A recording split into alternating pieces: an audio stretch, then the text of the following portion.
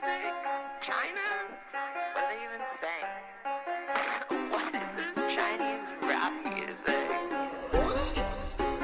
Sounds like they're just saying ching chang chong. My chance new girl watch made in China. We play ping pong ball made in China. Hello and welcome to China Econ Talk. I'm your host, Jordan Schneider. So first, a request. If you're listening to this show, you presumably like it. And if you're listening to this show, you presumably also have at least one other friend who is interested in China or economics or technology or a combination therein. So please tell that one friend about this show. Your humble host has a very fragile ego that can only be boosted by download numbers. So this week, we're kicking off a Future of U.S.-China Economic Relations mini-series with Melanie Hart, the Director of China Policy at the Center for American Progress. So Melanie is on today to talk about the future of U.S.-China relations. Melanie, welcome to China Econ Talk. Thanks for having me. So back in the mid-2000s, you were doing BD work in China for Qualcomm. It was a different era for sure. I'm curious what lessons you learned from that experience, or more broadly, working in the private sector for MNC at that time. Sure. So it was really useful for me to have spent time working in the Chinese market on the business side to understand how much potential so many American companies saw after China joined the WTO, and how hopeful and really positive the environment was, and how there was a lot of concern with regarding Chinese policy, but also a lot of positive trends as well.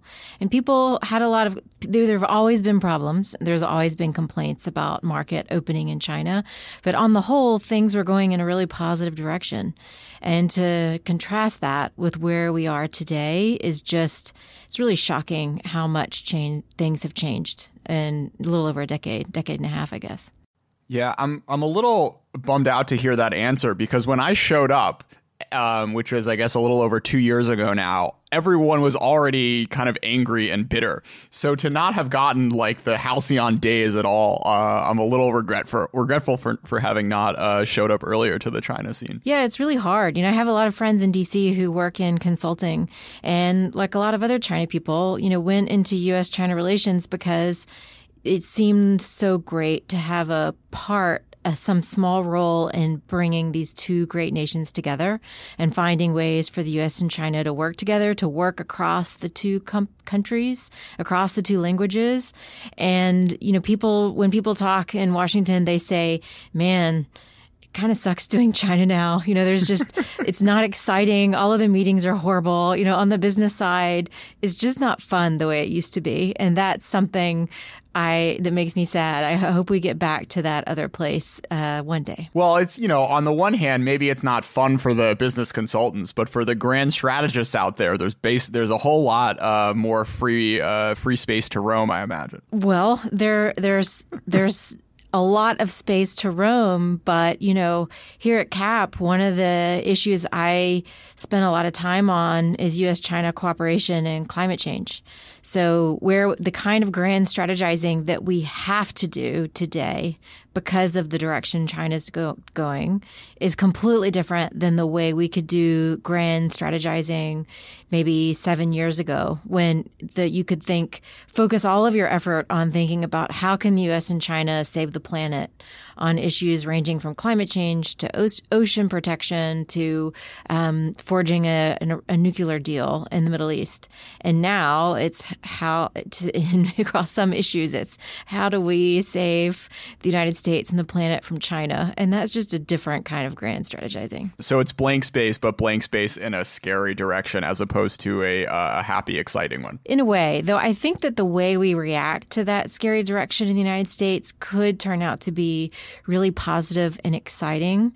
We're hoping that here at the Center for American Progress, we're really working to channel the anxiety and concern about China into helping the United States get its act together and do some of the investments and good policy and cool things that will get our own country back into a really positive direction that would be sustainable and fantastic and exciting regardless of what's happening in Beijing.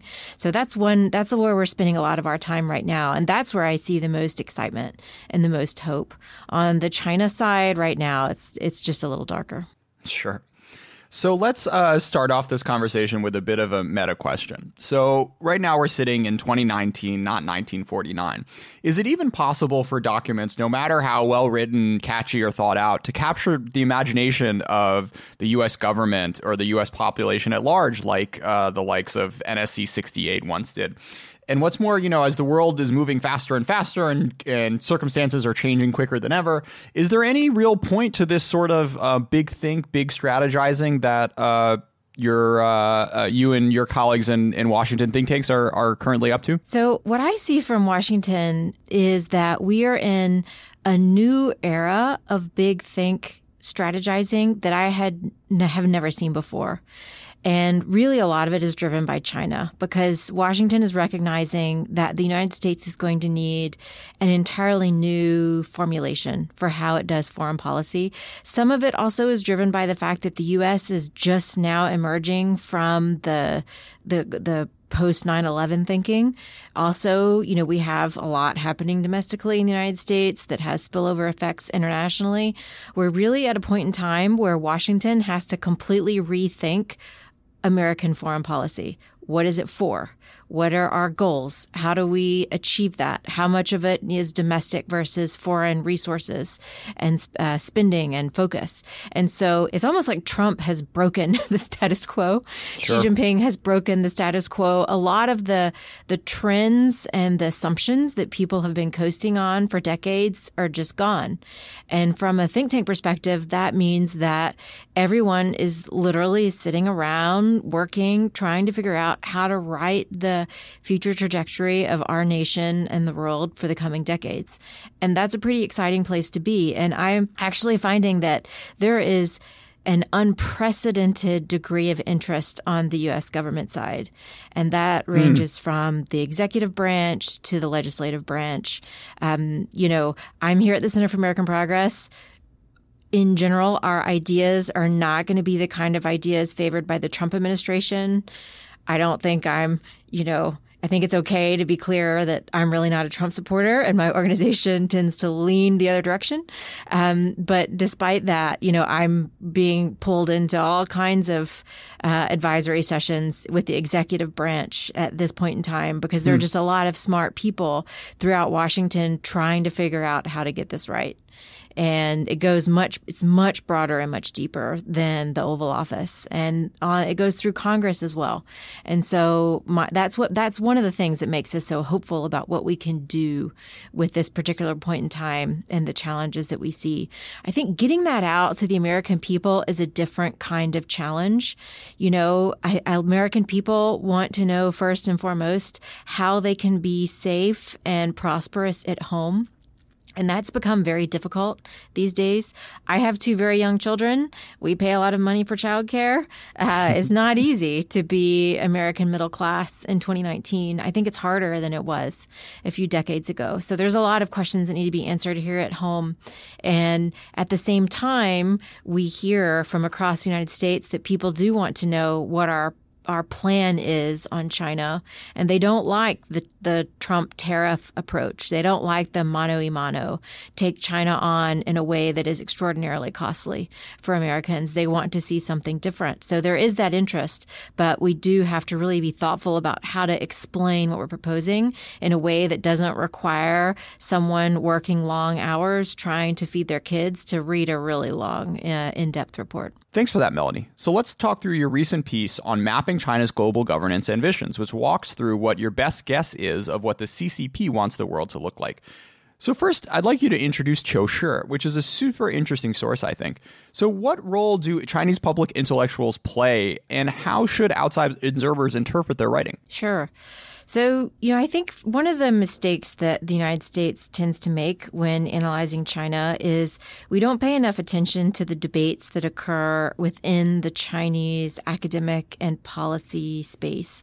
A lot of that is actually public because China is a very big country, and the direction that large country is headed in is something that is debated and talked about. The messages that Xi Jinping is sending down about his vision and some of the way that that's debated in the policy space is really a helpful way for us to understand where China's going.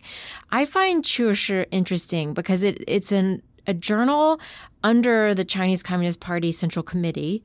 So it has an official place. You see a lot of at least party-approved articles there. And there are definitely plenty of things that are obviously basically a PR job. But sometimes the PR can be quite fascinating. So just to give an example, there was a recent article in Qiushi that was explaining that the United States, the UK, and other democracies were, according to the author, are stumbling because democracies are inherently incapable of addressing the challenges of the globalized era. It was saying that in a democracy, you have multiple interest groups competing with one another, and long-term issues, complex issues like climate change or transnational terrorism or economic policy in an era of globalization are complex. And in the interest group model, you're never going to be able to get the best solution. And that's why the US, the UK, and others are stumbling because they can't handle these problems. On the other hand, China is perfectly set up to handle the complex modern problems because the Chinese Communist Party is the kind of grand representation of all national interests. The Chinese Communist Party represents everyone's interests and perfectly Uyghurs balances included, right? them. Indeed, they left that out. But the argument is that the Chinese Communist Party can perfectly balance out interests and handle these long-term problems in a way that democracies can't, and that's the model we should be using in the global governance system. In other words, if we make the world more authoritarian and more like China, we'll be better at handling these tricky issues like globalization, terrorism, and climate change. And as an American, on the one hand, it's easy to roll our eyes at that because they do have over 1 million people in internment camps right now. And what the heck about their national and clearly those interests fell by the wayside. And so it's clear that this is not necessarily a fact-based argument, but it's important to understand the argument that they're making and the ambition. It's a seeking facts-based argument, right? Yeah, indeed. The ambition that outlines the way that the Communist Party sees its ambition for the global system is a very important one. And although we roll our eyes at that argument and immediately think about Uyghurs, someone in Zimbabwe or Vietnam or Eastern Europe might not, or in the Middle East, for example. And so if that argument is going to land on favorable ears elsewhere, then we need to be really engaging in it directly and challenging it directly and being much more straightforward about where we see the problems and where we see the value in our democratic systems globally that we need to uphold. Any advice, just sort of an adjacent question, any advice for Chinese learners out there to figure out how to start reading between the lines of these sorts of sources and engaging with them on a first-hand basis? What should folks be looking for when they go into these sorts of texts? Well, I think if people don't have much time, the first and foremost thing to do is to read Xi Jinping's speeches for the domestic audience. He's delightfully straightforward, and we're not paying attention to him to our detriment. For example, my colleague Blaine Johnson and I, we co-wrote this piece on China's global governance ambitions. We're really fascinated by a speech that she gave to, I think, a propaganda work conference with the Chinese Communist Party. I believe it was in 2013 or thereabouts. Through that speech, she was belittling other Chinese leaders or Communist Party members who had been tricked and fooled into thinking that there might be value in pursuing some form of freedom, democracy, and human rights in China, including internet freedom. I mean, just the wording is fascinating. He's not just saying that this is not good for China. He's belittling anyone who would have been stupid enough to fall for that previously or today. that kind of attack on the more liberal thinking voices, even within the Chinese Communist Party, is, I think, revelatory of Xi Jinping's thinking and some of the conversations that we probably don't have access to. Once we pay more attention to that messaging that he's giving domestically, then you can look for the ways that pops up in the policy debates among Chinese academics and policy experts. Today, in this particular point, in this Xi moment in Chinese politics, my own view is that we have to read what Xi says first before we can see things popping appropriately in what the Chinese intellectuals say, because that's the North Star that they are all reacting to in some form or fashion. That's a thread that runs throughout all of the debates. Yeah. Myself, I did find that sometimes it's super like flowery and confusing, and sometimes there are actually very direct declarative sentences which are not nearly as hard and can really knock home some points. So hats off to the Xi speechwriters for making this stuff not quite as dull as it could otherwise be. One of the key takeaways you write about this is you say that, quote, Beijing's aim is to siphon off U.S. advantages and slowly shift the U.S.-China balance of power in small increments that do not immediately trigger U.S. defenses and enable Beijing to make large strategic gains without directly engaging a more dominant power in head-to-head competition. So what's behind this kind of gray zone tactical outlook? Sure. So, from China's perspective, the U.S. is the dominant power. China is the relatively weaker power.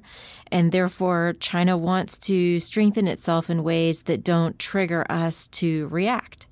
China doesn't want to have to face off against the United States directly. And so they use these salami slicing or gray zone tactics across a range of issues. A lot of people are familiar with the South China Sea, where China is expanding the territory it uses through incremental measures that are at first somewhat befuddling, and only over time does it become glaringly evident that they have built a giant island and they are using it for military purposes now. In the economic space, for example, China has these billion-dollar funds that it uses to acquire key U.S. companies and technologies, shuttle them back to Beijing, to China, and use them to replace the U.S. in global technology value chains. In the global governance space, we see China being, very careful. Xi Jinping doesn't go out internationally and say, I want the system to be more authoritarian and we're going to make that happen, because then everyone would push back. Instead, he goes to Davos and, gives a speech that sounds like it could be almost a Western president, because he's talking about how he's for diversity and globalization and openness. But, when you read the writings of Chinese policy experts, you realize that diversity means not all that democracy stuff, get more authoritarianism out there. And when you look at their actions, you see what they're doing is tabling and passing resolutions in the UN Security Council, in the UN Human Rights Council, that would give more legitimacy to states who deprive people of their human rights. So they're, put a gloss over China's overall behavior, say, hey, we're not here to rock the boat. We're not a destabilizing power. We're a peaceful nation. But under the water, there's a lot of shuttling going on. The duck's little feet under the water are quite busy. And a lot of the actions are small, but they add up to a change in status quo over time that doesn't actually match the PR that China's giving. So one of the issues you highlighted was this idea that China wants to change international norms. And I just want to highlight an earlier episode I did maybe a year and a half ago with Ben Shapiro and Ona Hathaway about their book called The Internationalist, which I think is a really interesting take on how exactly this idea of the role of international norms and international organizations evolved over the past, 400 years. Their book goes back a while. So I'm curious for your take on why China actually does seem to care about these international norms more than maybe some observers think. Sure.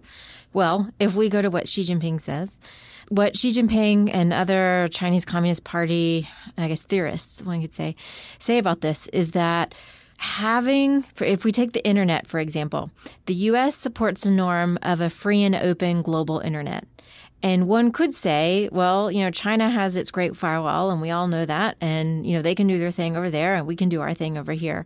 But what Xi Jinping says and what other Chinese writers say is that when the global internet is free and open, that is a problem for China, because then Chinese people look around and say, wait a minute, how come our internet can't be free and open? How come we have to have all of these information controls?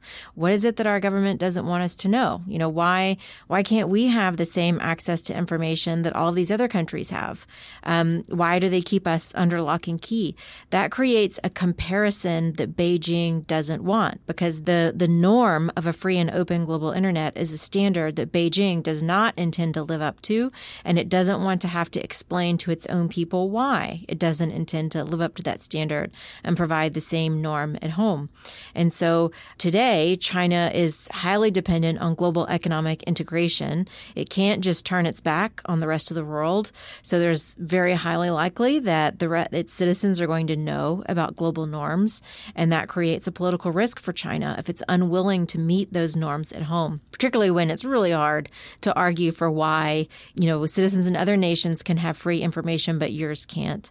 And so what Beijing's trying to do is water down the norm globally, shift the norm globally to be more like what China does. And therefore, by doing what China does, it's not so risky for them anymore. It's interesting because it almost feels like, when I read certain debates on kind of privacy policy and data security in the U.S. with regards to what Facebook's doing, there almost seems to be a kind of natural drift in the past, 6 months or a year or so, towards not necessarily China models of the Great Firewall and such, but a much more aggressive kind of content moderation, silencing voices, making sure there aren't bad actors on your platforms, which is reminiscent of the types of arguments that Xi and friends make when it comes to internet policy domestically in China. Well, it's difficult. So there's really two different things happening at the same time. And I think it's important for us to separate the two. So one of them is a different issue, and that's privacy. There's a lot of concern and focus on the United States on data privacy, and Facebook, tracking all of us, taking our data without our awareness, selling it to third parties. A lot of mobile phone companies constantly tracking location data, selling it to third parties. And that's a problem that we have in the United States because we don't have privacy rules. We've just left everything to the companies to do whatever they want to do. And we are finally having a very important debate about whether or not we're okay with that in the United States, whether or not we're okay with a major corporation knowing everything about what happens in our home and where we go on a day-to-day basis, even being able to turn on a microphone and record our private conversations and then use that for whatever they want. And so in that sense, I see the United States finally making what could be the first steps in a drift toward the European model. And the European model on privacy says, no, we're not going to let companies do whatever they want to do. We're going to impose some regulations to protect consumers. And I would describe that more as akin to smoking.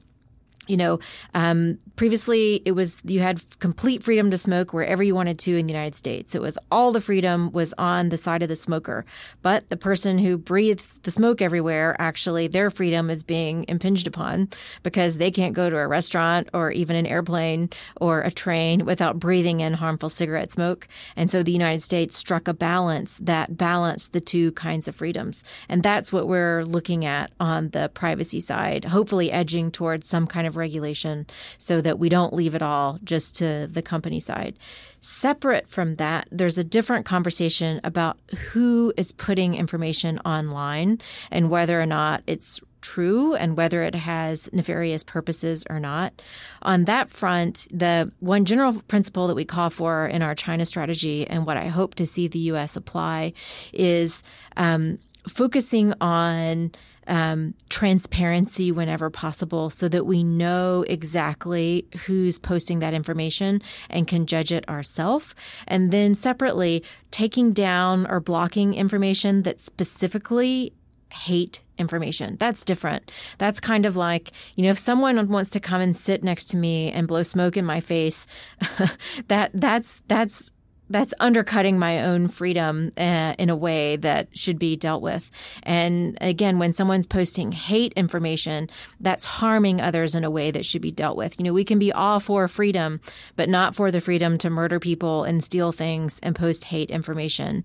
And so, those are very important balances that we have to strike in a democracy between the different types of freedom. That is not what China's doing. What China's doing is cracking down for the sake of one political party and suppressing information of all kinds using the lens of what is and is not good for the political party, not what is and what is not good for the nation as a whole.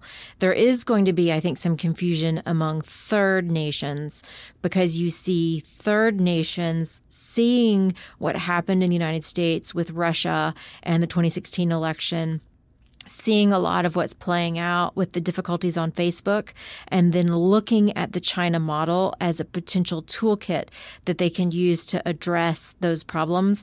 That is an extraordinarily serious risk that could lead to erosion of free information and a free and open internet globally. And that's one of the issues that we're really calling for the United States to really pay attention to, is this issue of digital norms, digital infrastructure and digital norms going forward. Yeah, there was a piece in The Atlantic by George Packer, which was a sort of Bosnia Richard Holbrooke retrospective. I don't know if you caught it, but there was this incredible quote towards the end of it talking about how this is one of the places in the world that sees the U.S. as this big role model and played a huge part in the creation of a lot of these countries and solving and ending a war. And there's a quote by I think it was a politician saying, like, do you have any idea how big a deal it is when the president of the United States attacks the press and talks about fake news?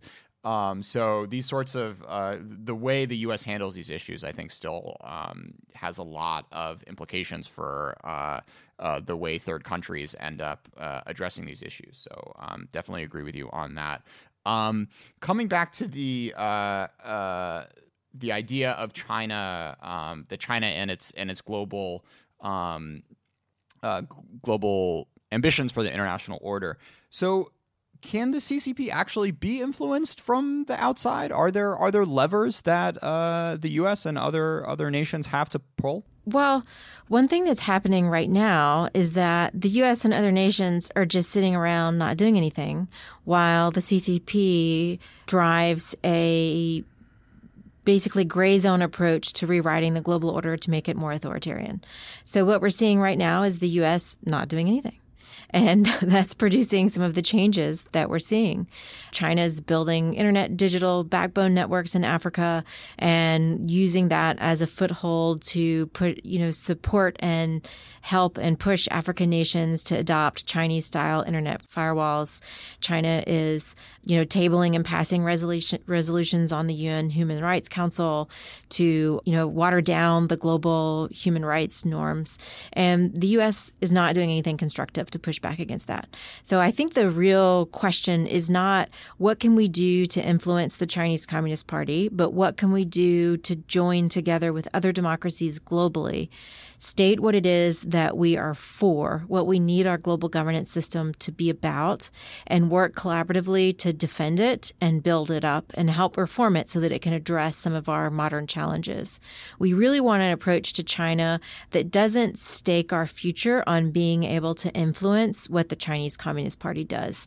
We need to be focusing on what the rest of the world does and what the U.S. does at home.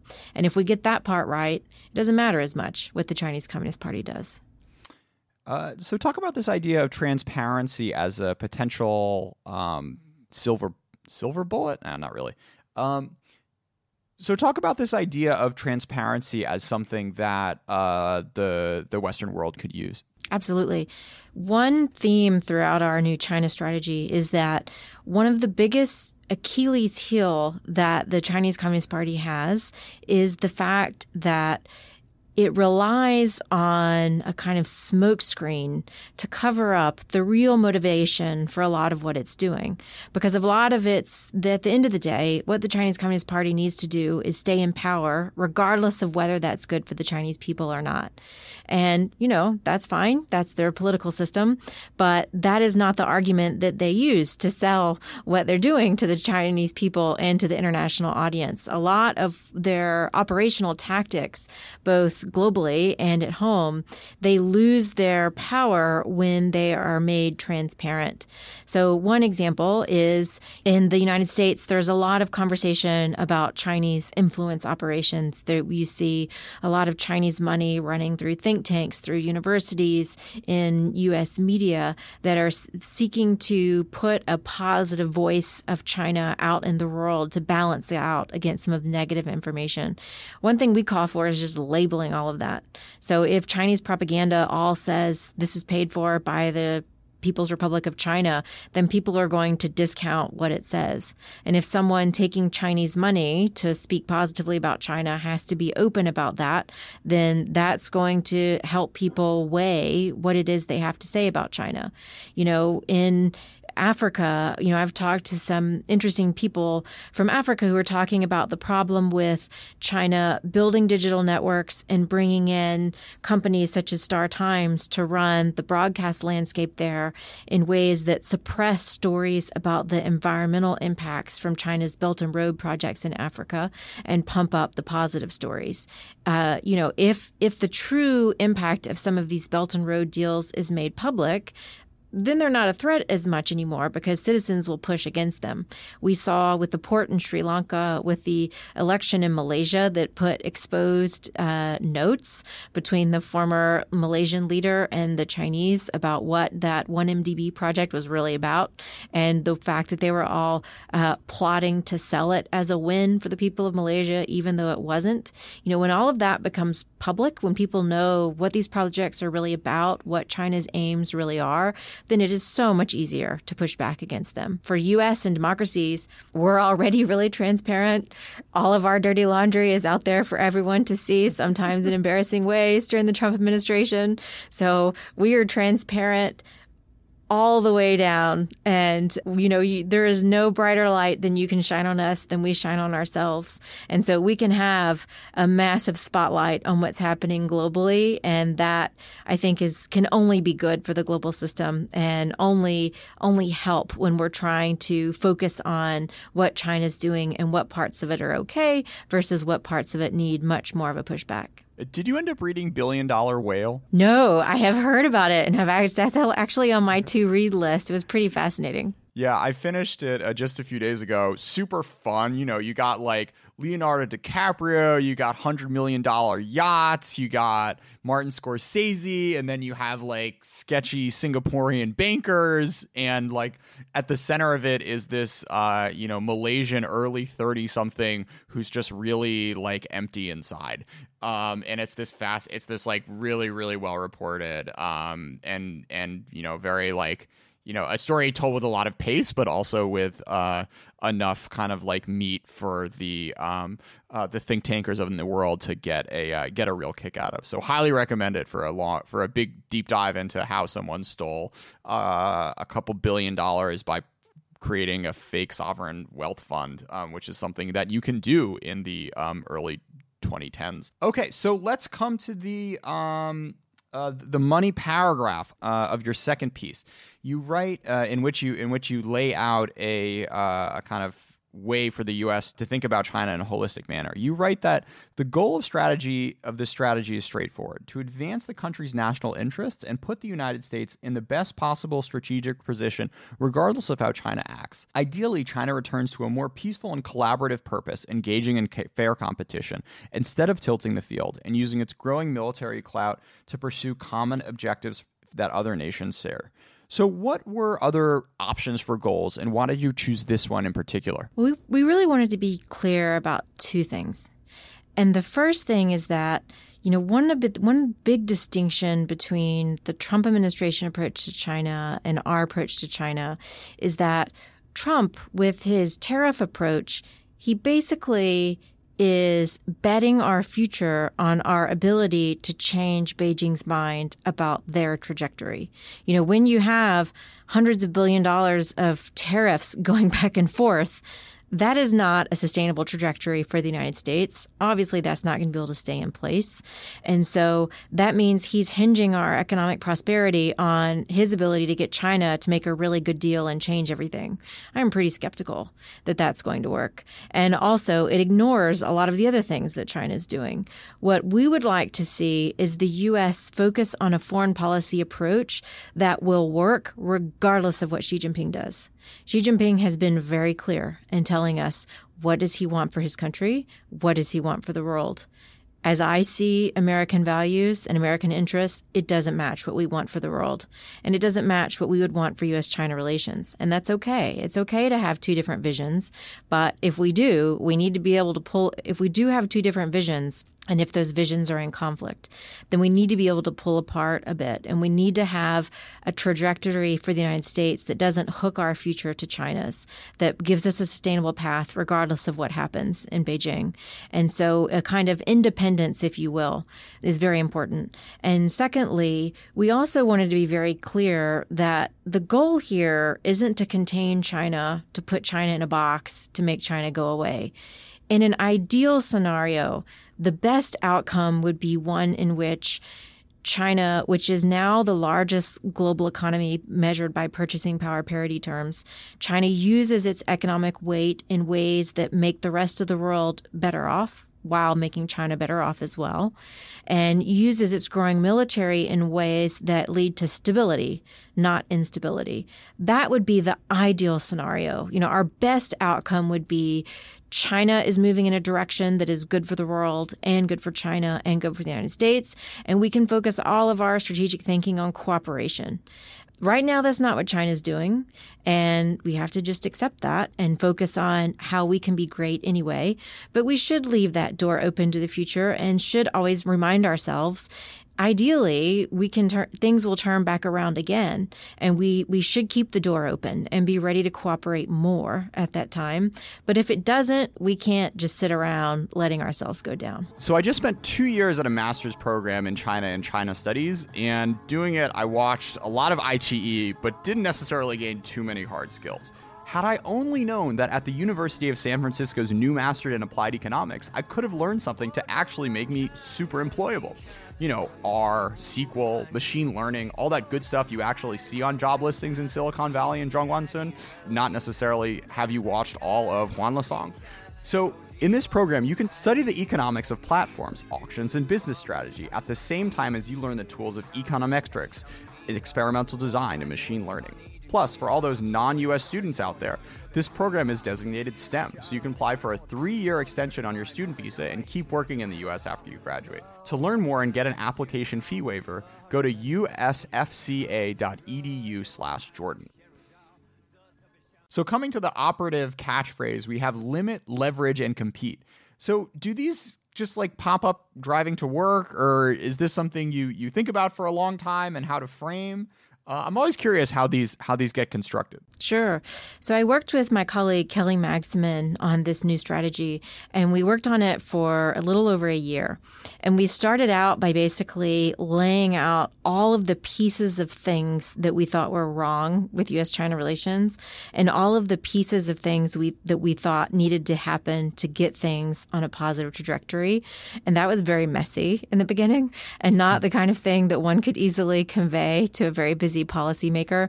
So, we just spent a lot of time trying to figure out, what are the key themes throughout what are the pillars, if you will, that we have to get right to get to the point that we would like to see the U.S. Move and achieve. And Kelly, I have to completely credit Kelly with coming up with that concise and catchy 3-port concept to encapsulate the very more messy version of details that we had laid out about a year ago. But that really helped us to frame things up and hopefully communicate it in a very concise way. So let's talk about the first point for a little bit. So you define limit as where Beijing is exploiting U.S. openness in good faith to benefit Chinese interests at U.S. expense. The U.S. must impose safeguards or limits. So what do you say to the criticism that these sorts of restrictions are actually just kind of aping what China is doing domestically and not necessarily living up to the U.S. ideals of having a kind of open market where everyone is able to compete and invest? Sure. So we're very clear that we want to focus on the ways that China's using our openness against us by being more open instead of less. And one way we can do that is with transparency. So as I mentioned earlier, there's a lot of concern about Chinese funding, who it's going to, and what its intentions are. And so we call for people to just be transparent about that funding. We here at the Center for American Progress, we're a think tank. We're an official nonprofit, which means we're in U.S. tax terms a 501c3 organization. And we have to report a lot of information to the IRS that's public and anybody can search publicly, including our funding. But there's no requirement to report foreign funding. So we just call for all the think tanks to report all of their foreign funding and for that to be a requirement. We're happy to do it, and we think everybody else should too. So then if you have any concerns about who's funding what and whether it slants through research, well, it's all public. And the readers and receivers of that research can make their own decisions on if they're okay with where the funding came from. We've seen something like that in some of the pharmaceutical industry where now it seems to me I see more in media where people are being more open about who they received the money from before they talk about a potential drug. We're also talking about more openness in the commercial space. Right now, we have a situation where Beijing sets up multi-billion-dollar government funds and uses them to fund private Chinese companies to come over here and buy up sensitive American technology. Sometimes they do that by on their way over, they'll establish a subsidiary in Hong Kong, one in the Virgin Islands, and then come over and grab technology. So you have companies operating here and you have Chinese money flowing through our commercial markets, but nobody really is aware where it comes from. So we call for all incoming foreign investors from non-market economies to just have to declare 5 years of their ownership and financing before they participate in mergers and acquisitions here. We're not closing the door. We're just saying that to come in, you just have to tell us who you are. That just makes things more open and more transparent so that even a small company who might be considering a foreign partner can have the ability to do diligence on who that partner is, just like a multinational would be able to, or just like, ideally, the U.S. government would be able to. So we're really about more openness and more transparency rather than less. Compete was the other one I wanted to get into. You write where the United States is not effectively meeting the challenges posed by this new peer competitor. The U.S. must strengthen its ability to do so. You highlight the Chinese investment funding trillions of dollars into public education, infrastructure upgrades, high-tech research and development, and global diplomacy. At the same time, you write, Washington dialed back investments in those fundamental pillars of national strengths, including, most importantly, the American people, and assumed the United States had enough of a head start to maintain its edge without necessary investments at home. So I want to come back to something earlier you wrote. Earlier you were talking about the kind of view the American people have or don't have towards China.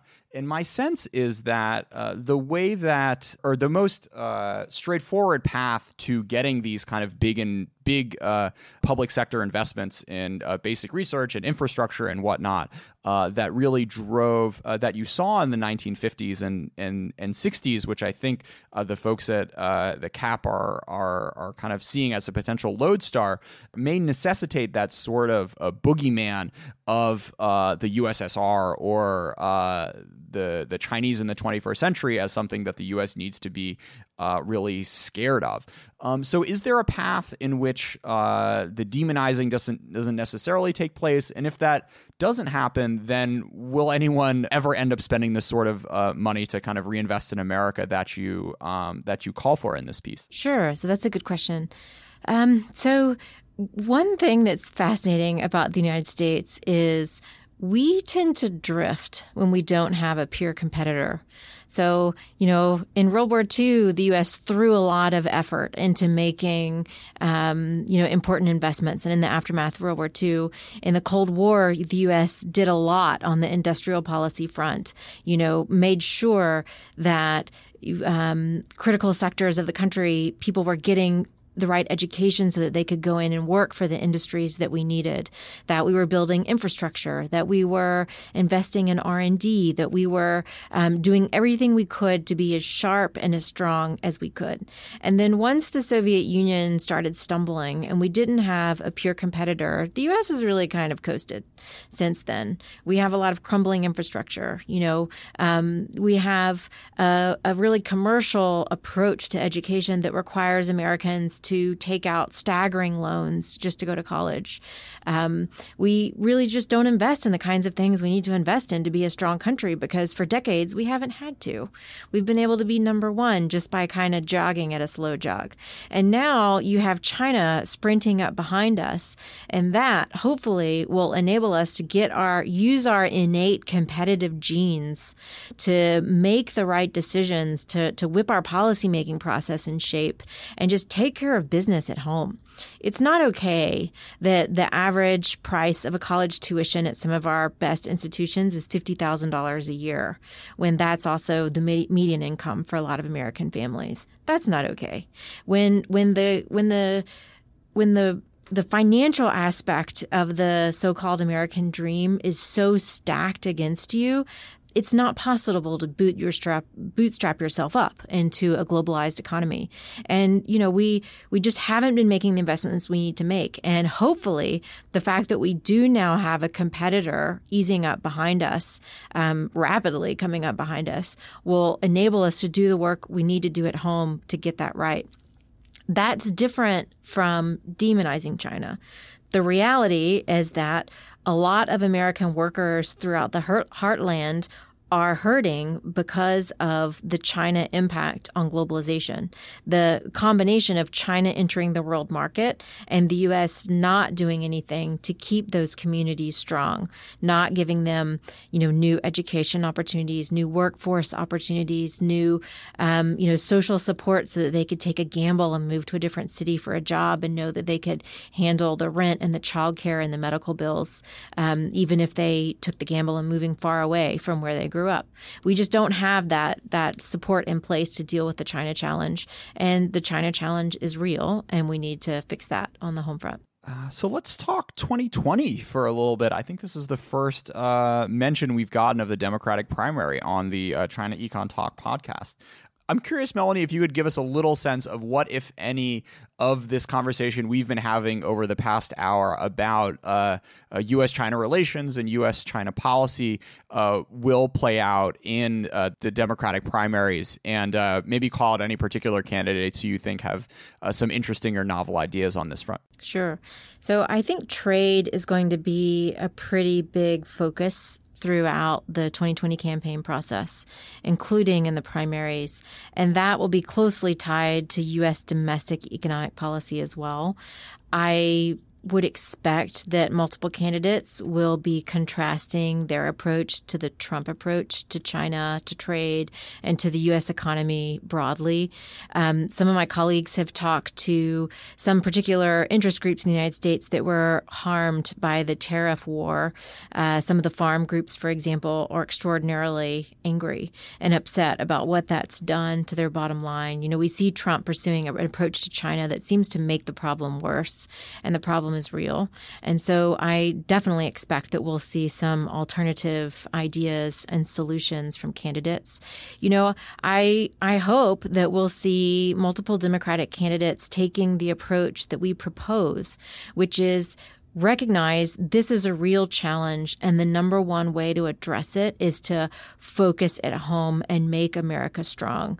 When America is as strong as it can be, China is just naturally less of a threat. Part of the reason you see people panicking right now is that we know we haven't been taking care of business at home. We have a lot of Americans living in poverty, unable to access education, unable to access a job, find a good job in this new globalized economy. and we're only as strong as our weakest link. So I expect that we'll see Democratic candidates talking a lot about how to make every link in that chain as strong as possible, and that being the bedrock of their approach to China and trade issues and economic issues broadly. So this show counts a fair number of enterprising undergrads and grad students, as well as amateur theoreticians, I guess, as listeners. So any advice for them, Melanie, on what aspects of this conversation you think needs the most theorizing that they could do on their next term paper? Sure. So, one thing that I always try to convey to people who are at the student stage, as I was for quite a long time, is that I think in studying U.S.-China relations, it's extraordinarily helpful to have depth somewhere. It can be really easy to just kind of skate along and jump around trying to cover every issue equally. But there's no substitute for knowing at least one piece of U.S.-China relations, whether that be in the security realm or the environmental realm or the commercial realm, knowing one piece of it all the way down to the ground so that you see how an issue plays out from start to finish, not just theoretically, but in real time. So, I think, you could focus on U.S.-China energy relations. That's something I've done. I've worked in depth there. I've worked in depth in the digital space.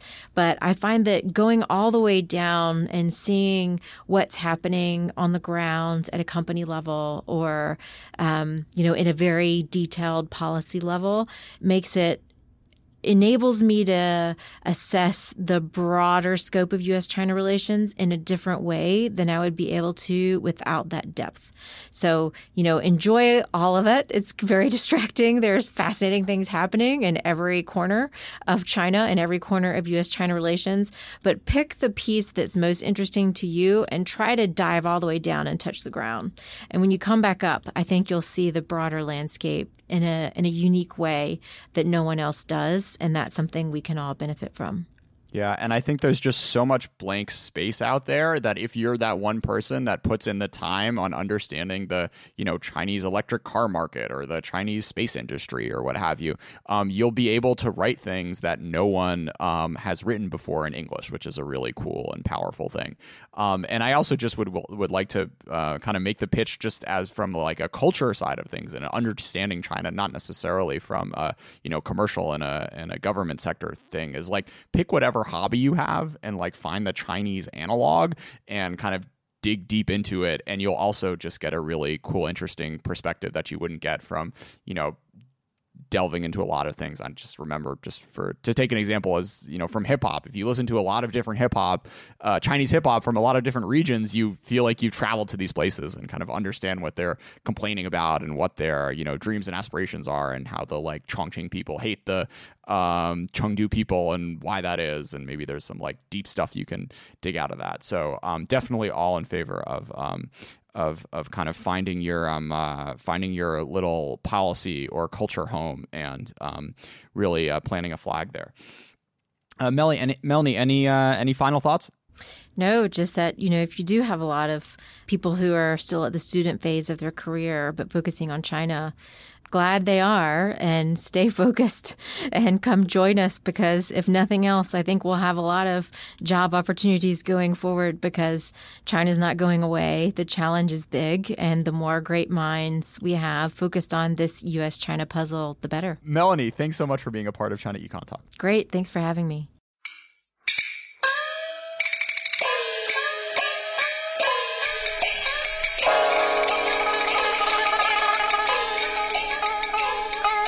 China Econ Talk is edited by Jason McRonald and Kaiser Guo and is a proud member of the Sinica Network from SupChina.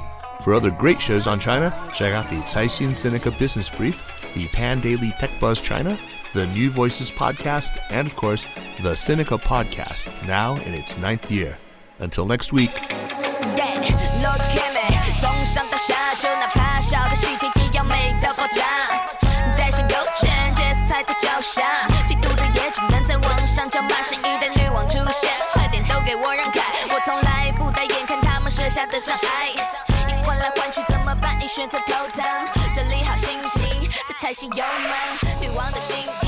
眼的星星，时尚的基因搭配什么看我的心情。你